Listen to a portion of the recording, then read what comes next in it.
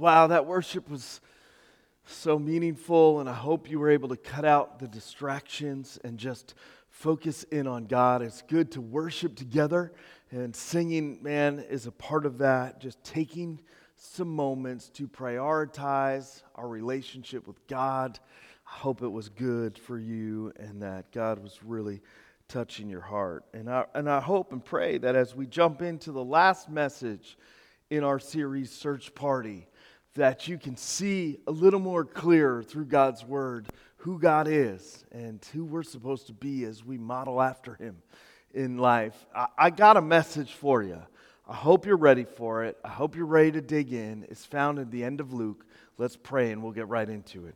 Dear God, we thank you so much for your love for us. No matter who we are, no matter what life looks like, you love us. And we gather here, all different kinds of places, in the middle of all different kinds of things, going through all kinds of different stuff. And what we need is we need you.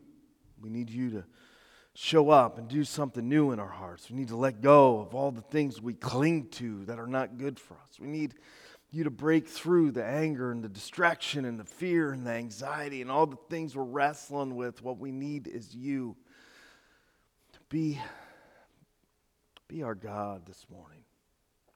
Move in our hearts and in these spaces and show us more of yourself. We're so thankful for the cross and the empty tomb, which seals our hope. In Jesus' name, amen.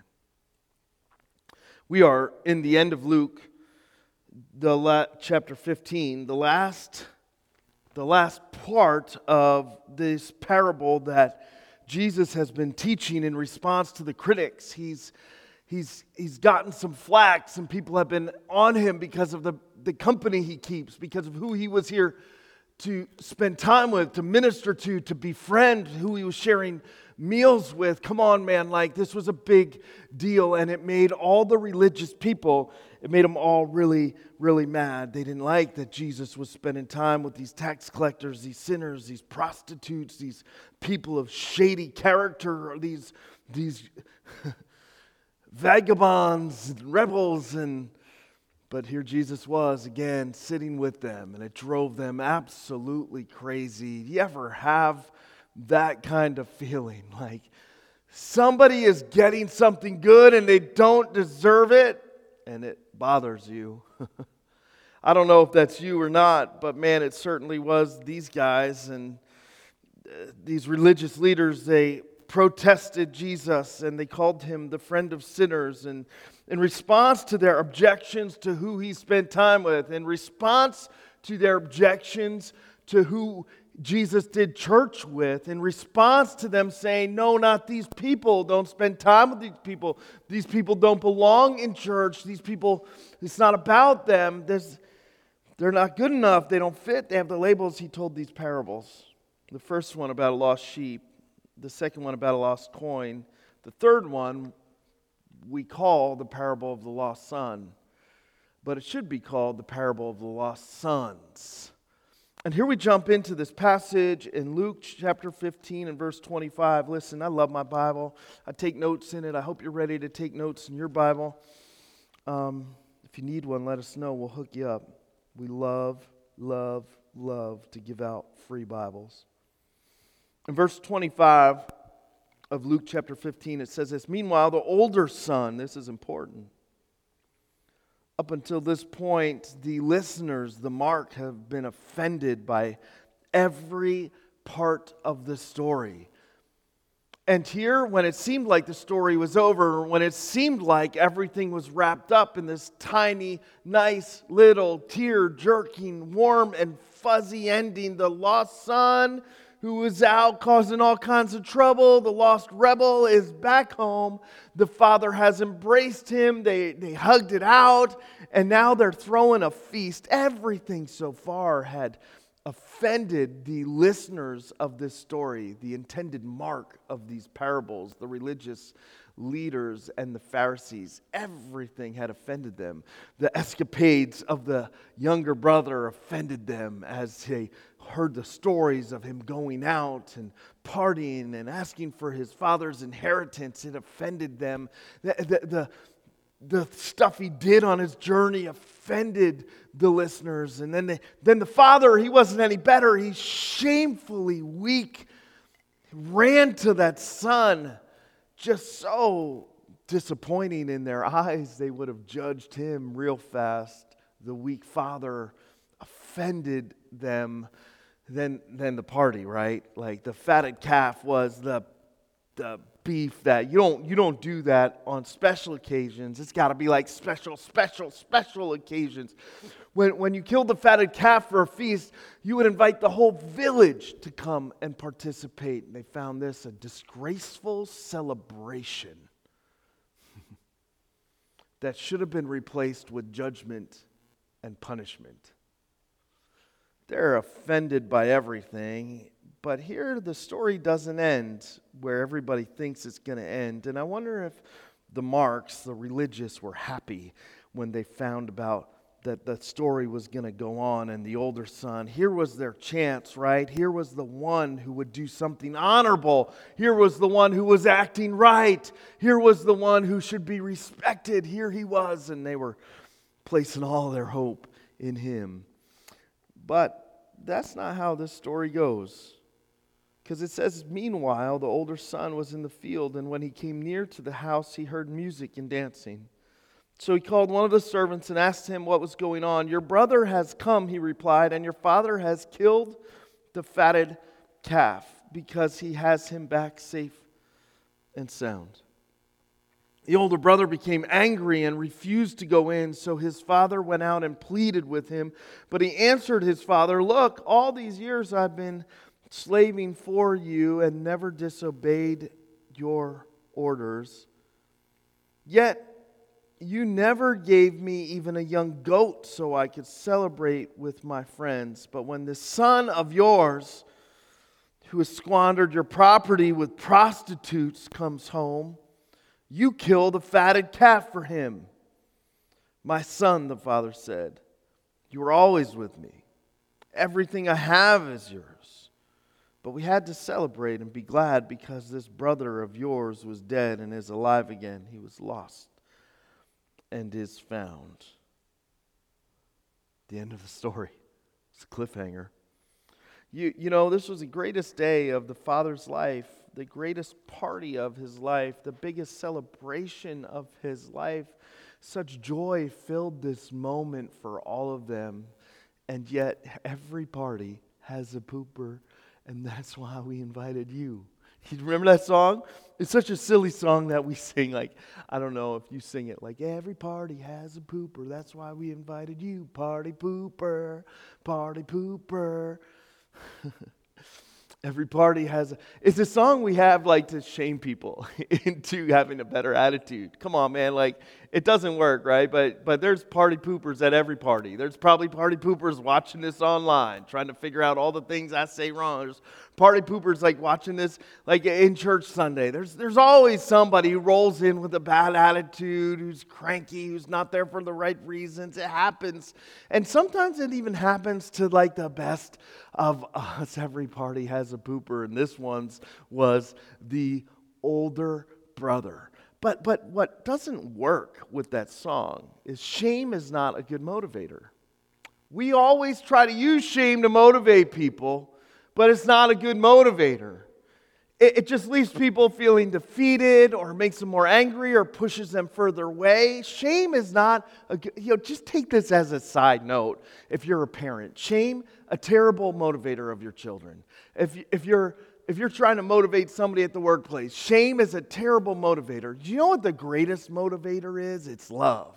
Love is what people will die for. Love is what people will swim across oceans for. Love is what will help us feel like we could walk through a wall. When we have love and everything else falls apart, we still feel unstoppable. Love is the best motivator, and it's the motivator God chooses. There are people who would rather I stand up here and shame people.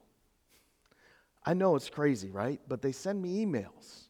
Hey, why aren't you just harder on sin? Why don't you just talk about sin more? Why don't you yell at some people sometimes? People got to wake up. They got to get it right. Like every party has a pooper.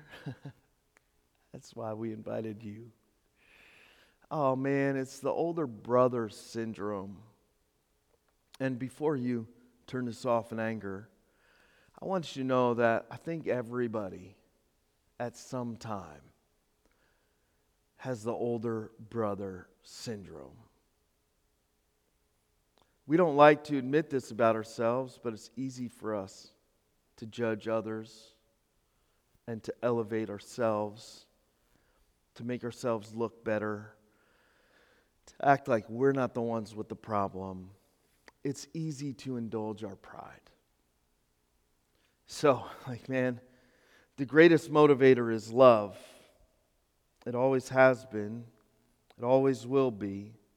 It's what God chooses to motivate us with. But there's truth that goes with love. You see, it's not really loving if I'm not telling the truth, and it's not really true. It's not worth it if I'm not telling it in love. And sometimes you got to call something out. And Jesus here, at the shocking ending of this story, is about to call out the mark. You see, this is the Son that represents the people he was talking to.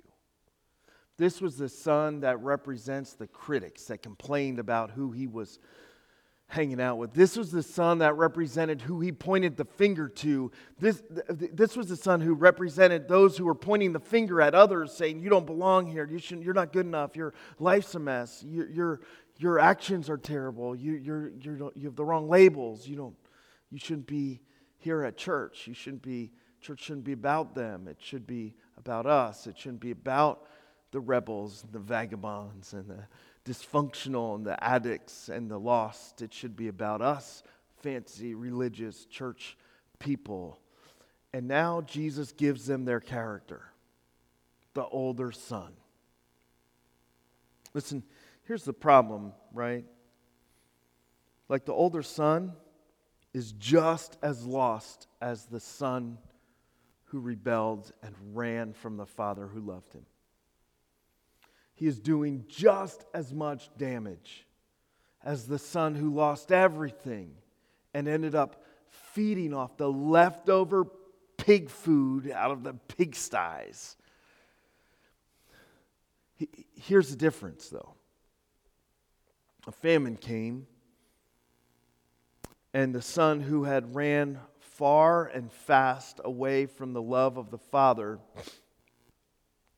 well, he was quickly coming face to face with the reality of what he had missed. Everything was running out for him. And that ping inside his heart saying something's missing. The love of your father, a relationship you were created for, grew louder and louder and louder. Here's the scary part. The older son is just as lost, but has no idea how lost they are. Just as lost. And that's the scary part because, man, churches are filled with this kind of lost people. You don't got to go out and invite them to church. They're already here. You don't got to go out and put on a program or send a missionary or do some kind of outreach to find this kind of person. This is so scary because this older son syndrome it's all over the place. And so I want to be careful and gentle here. Because if you're the younger son, a rebel, a vagabond, running fast and wild in the wrong direction, you're loved here and you're welcomed here. If you're the older son, this next part is going to be tough. And I want to say you probably don't know you're the older son. But if you'd pause and take a good look at your heart, there's hope for you. And you are loved here. This is still a place for you. Even if your junk is hidden and your pride is flaring. Even if you indulge your self-righteousness and judge others, like we're going to be a place that doesn't judge others. But we'll love you as we show you how to follow Jesus that way. Listen, the scariest part about this older brother is he is just as lost, and his future is uncertain. And he has no idea how lost he is. You know, he was there the whole time, but missed something. Just like the son who ran away, missed the heart of the Father. Here's how to tell. 5 things, right? 5 things to help you find out, like, if you are dealing with older brother syndrome that this older brother kind of represents. Listen, this guy was a leader and a laborer. Like, he was a leader in his household, and he was a hard worker. And so I want you to take time to look into this, even if you're on a church staff somewhere, even if you're a volunteer, if you're a pastor of another church, you're just watching this. I don't know why you're watching this, but you're watching this like I have to take a good look at this, because this guy, he was us. He was a laborer. He put the work in. He was doing ministry. He was out in the field. He was a leader. And so this touches everybody. Here's 5 things, right? Are you about compliance or faithfulness? There's a difference between the two. The older brother was compliant, but he was not faithful to the father. And here's the tricky part. The compliance can look like faithfulness until you see what's missing. You see, compliance is about bending a behavior to meet a standard. Faithfulness is about following the Father. That's what faithfulness looks like. Compliance is done begrudgingly sometimes, and faithfulness is full of joy. Compliance is about not making any mistakes. Faithfulness is about getting back up after you make a mistake to follow. Compliance measures how good you are with how good or bad other people are. That's why they judge all the time. People that are stuck in compliance to the Bible, compliance to what God says, compliance, they're always judging others because they have no way to measure whether they're doing it right or not. Compliance is garbage. God doesn't call us to comply. He calls us to be faithful. There's a difference between the two. And so the question we have to ask is like, am I just being compliant?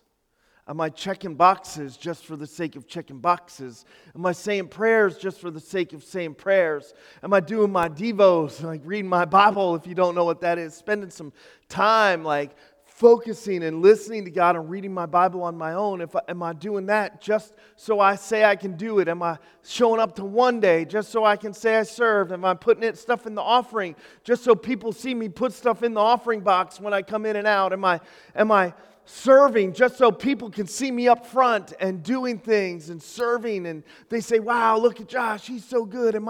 That's compliance. Faithfulness is saying, God, wherever you lead, to whomever you lead me to, just give me the words to say. I don't know them by myself. I don't have it. I can't do anything without you. But I just want to follow you. It scares me. I'm nervous. I'm going to follow you. I'm going to make mistakes. I don't know why you called me. I don't know why you chose me. But you've given me these gifts, so I'm going to use them. That's faithfulness, and it's the best. And it fills you with joy. I can tell right away when somebody's getting to step up onto the stage, whether they're in worship team, or they want to preach, or, like something. Anybody that like gets in one of those very public positions, you can start to tell right away, because the faithful, they show up and they say, hey, I think I can help, but if there's anybody else, you can use them. And that leads me to point number 2. Is it pride or humility that you see more of in your life? Now, the problem with the pride thing is, if you have an issue with pride, you're never going to say, I have an issue with pride. So I just want to tell you right now, quick check. Everybody wrestles with pride. And if you don't know you wrestle with pride, if you're not willing to admit you wrestle with pride, if you're saying, not me, I'm humble, if you're saying, no, I'm not the older son, I'd never be the older son, if you're saying, this doesn't apply to me, this sermon's not for me, if that's your attitude, guess what? Your pride is out of control. What keeps pride in check is an awareness and a constant giving it over to God, saying, take this, I don't like this about me. I don't like that I can be proud and judge others. I don't like that I try to make myself seem more important than I am. I don't like that I'm always trying to impress people with how good I am, or how much I know, or how churchy I am. I don't like that I'm trying to tell stories all the time so that people think I'm somebody. That's how pride plays out. It's sneaky. It's one of those sneaky things, but it always sneaks out. It comes out in how we elevate ourselves. If you're sitting here listening to this and you're like, yeah, I know I got to watch my pride, then good, you're on the journey to humility. But if you're looking at yourself saying, this isn't me and I'm never prideful, you got a big problem with pride. So, humility, on the other hand, is not putting yourself down. It's about finding your proper place in things. And if you have an issue with pride, you have an issue with God. If you're humble, you know your place. It's not down at the bottom groveling. It's just knowing that God is God and you're going to follow Him wherever He calls you and to whatever He's going to do. That you're not going to hold too tightly to the things that don't matter. That you're just going to follow Him, and if He raises you up, fine. And if all you're doing is serving in the background, fine. If that's okay. You just want to love Him and love others, and in doing so, you know how much you are loved. Pride or humility. Number 3, it's about you or it's not. It sounds simple, right? But I hear it all the time.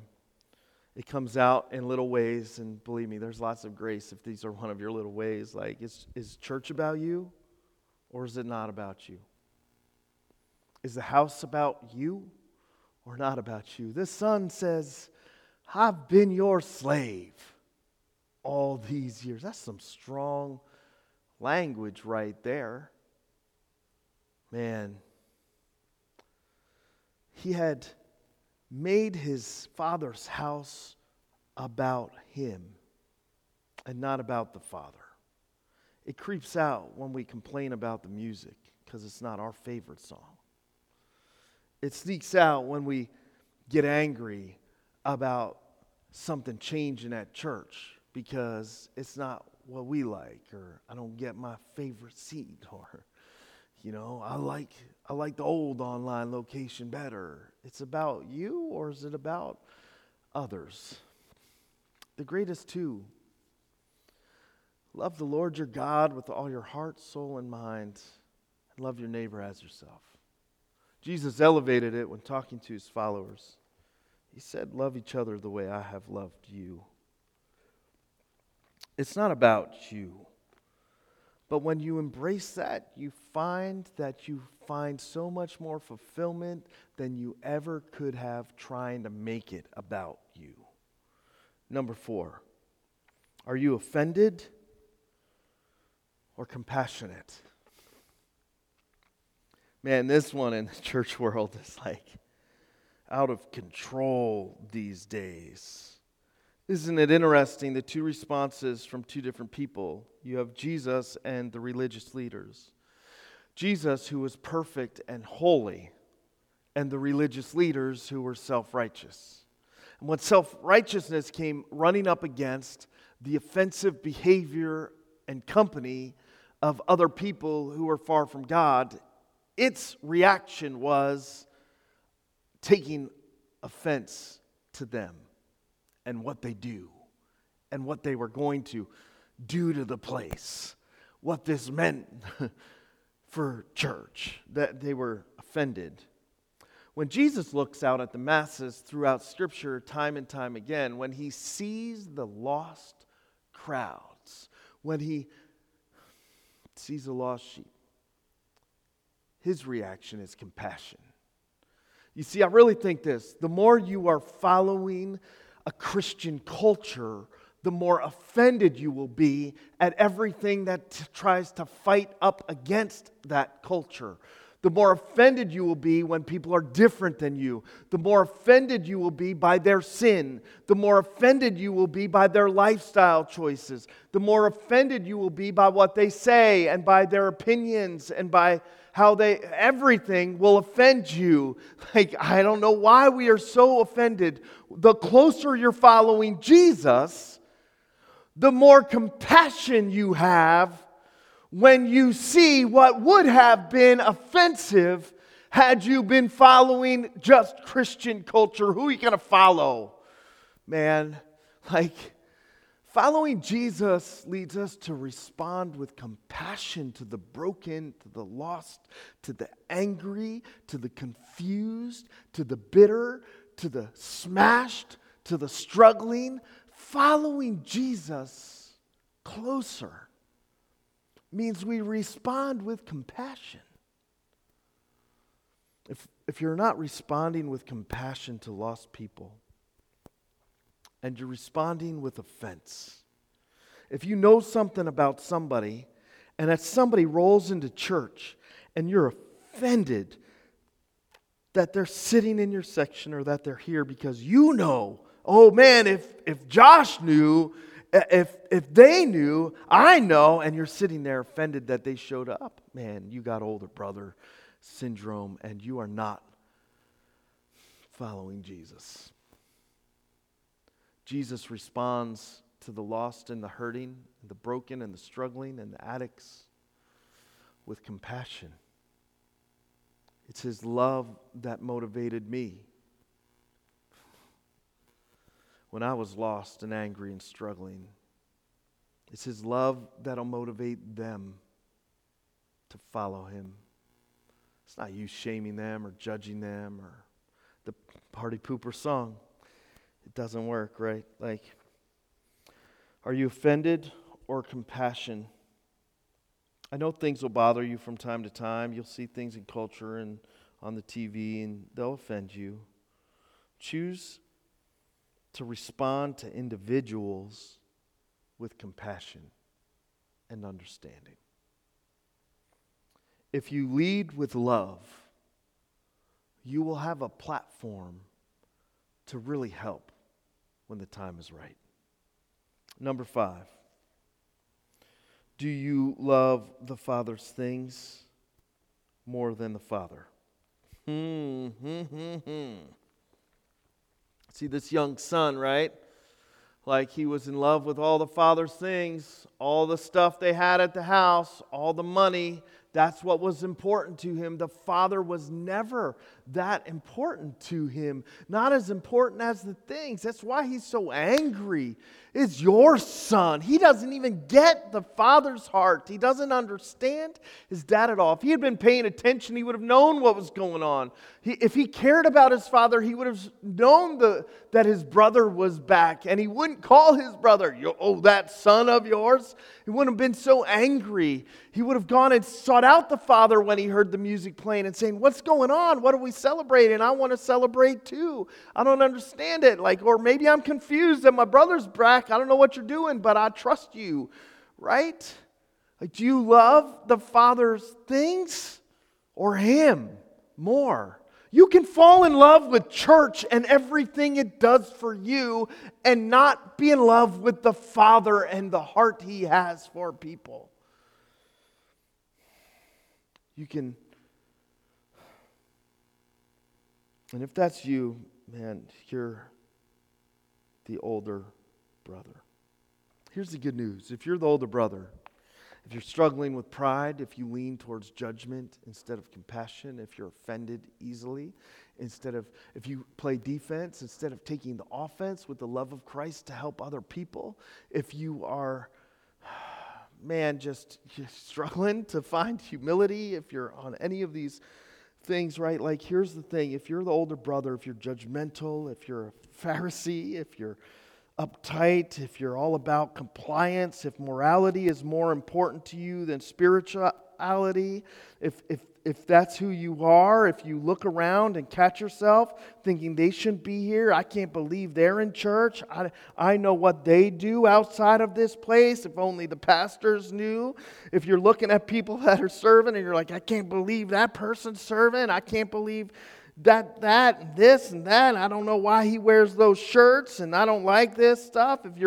If you're the older brother, God still wants you in the party. Man, I don't like this one, but it's so true, and I'm so glad for it because I'm the older brother sometimes. God still wants you in the party. He shamed himself once to go after the younger son, splitting his inheritance, to run to him when he had turned back. And he shames himself again to go seek the older brother. He didn't need to go out. It's not what fathers did. But he goes out to see what's going on with the older brother, and he pleads with him, come to the party. You're missing the good stuff. This is where the joy is. Your brother is dead, but now he's alive. He was lost, but now he's found. Come celebrate the party. Let go of your attitude. Put your critical attitude at the door. Lay down your judgment. Stop being in love with my stuff and love me. Come to the party. You're my son. You've had everything. It was all yours to ask for. It was all yours anyway. Don't miss me because of your religion. Don't miss the joy of following me because you're too busy complying and measuring yourself with everybody else. Let down your pride. Humble yourself. Come celebrate. The joy is infectious. He still wants you at the party. And listen, if you're a cranky, judgmental, critical older brother too, like, guess what? We want you at the party too. You are just as loved here as anyone else. Now, we're not going to enable the older brother syndrome. We're not going to indulge your complaints. We're not going to give ear to your criticisms. We're not going to enable you to continue to be the older brother, but we're here saying, like, if you want to party, you can come party with us. It doesn't matter what you're wearing. Doesn't matter what you look like. Doesn't matter which version of the Bible is your favorite. Doesn't matter. Like, you can come party with us too. We won't indulge your crankiness. We won't indulge your complaining. We won't make it about you. Even if you try to make it about you, this is about the Father and following Him, and there is such joy in that grace. Man, come home. And the hardest part for the older brother was he needed to repent just as much as the son who ran away. Here's the fix. 3 things. We're going to put a stamp on this right now. 3 things. When all you see is a threat to your morality, to your culture, to your church, to your world, to your country, when all you see is a threat because someone's different than you or acts different than you or looks different than you, when all you see is a threat, stop looking at the threat and look for Jesus. He's doing something. He's moving. It's amazing how many people complain to me. We protect this place really well, right? But every once in a while, somebody will pop in or pop up, and they'll be like, why don't you preach about sin more? Why don't you preach? They'll just, why do you dress like that? Why aren't the lights turned brighter? Why do you do all this stuff? And they'll list all these grievances they have with us. They're just looking at everything to be critical about. And they miss that, man, there are lives being changed here every week, online and in person. People are giving their lives to Christ, man, all the time. We're giving out Bibles all the time. This place is on fire with life. People are growing like crazy. When we have a baptism service, you wait and see how awesome that's going to be in a few weeks. Like, listen, look for Jesus, and you'll find He is doing great things. And when you see Him, follow Him even if it makes you uncomfortable. Here's another fix, right? Trust less in yourself and more in the Holy Spirit. It's not your job to sanctify everybody. It's not your job to have everybody grow. It's not your job to point out all the flaws so that they can fix them because they don't see them. You know whose job it is to convict us, to move us, to grow us? You know who's doing the work of Philippians 1:6? He who began it will complete it, and it'll be perfect. You know who's doing that? The Holy Spirit. He's way better. The Spirit's got the timing down. The Spirit's got the moves down. The Spirit's got the direction down. We mess it up when we try to do what the Spirit does. Trust less in yourself and more in the Spirit. And last, right? The older son needed most was to get close to God and His heart.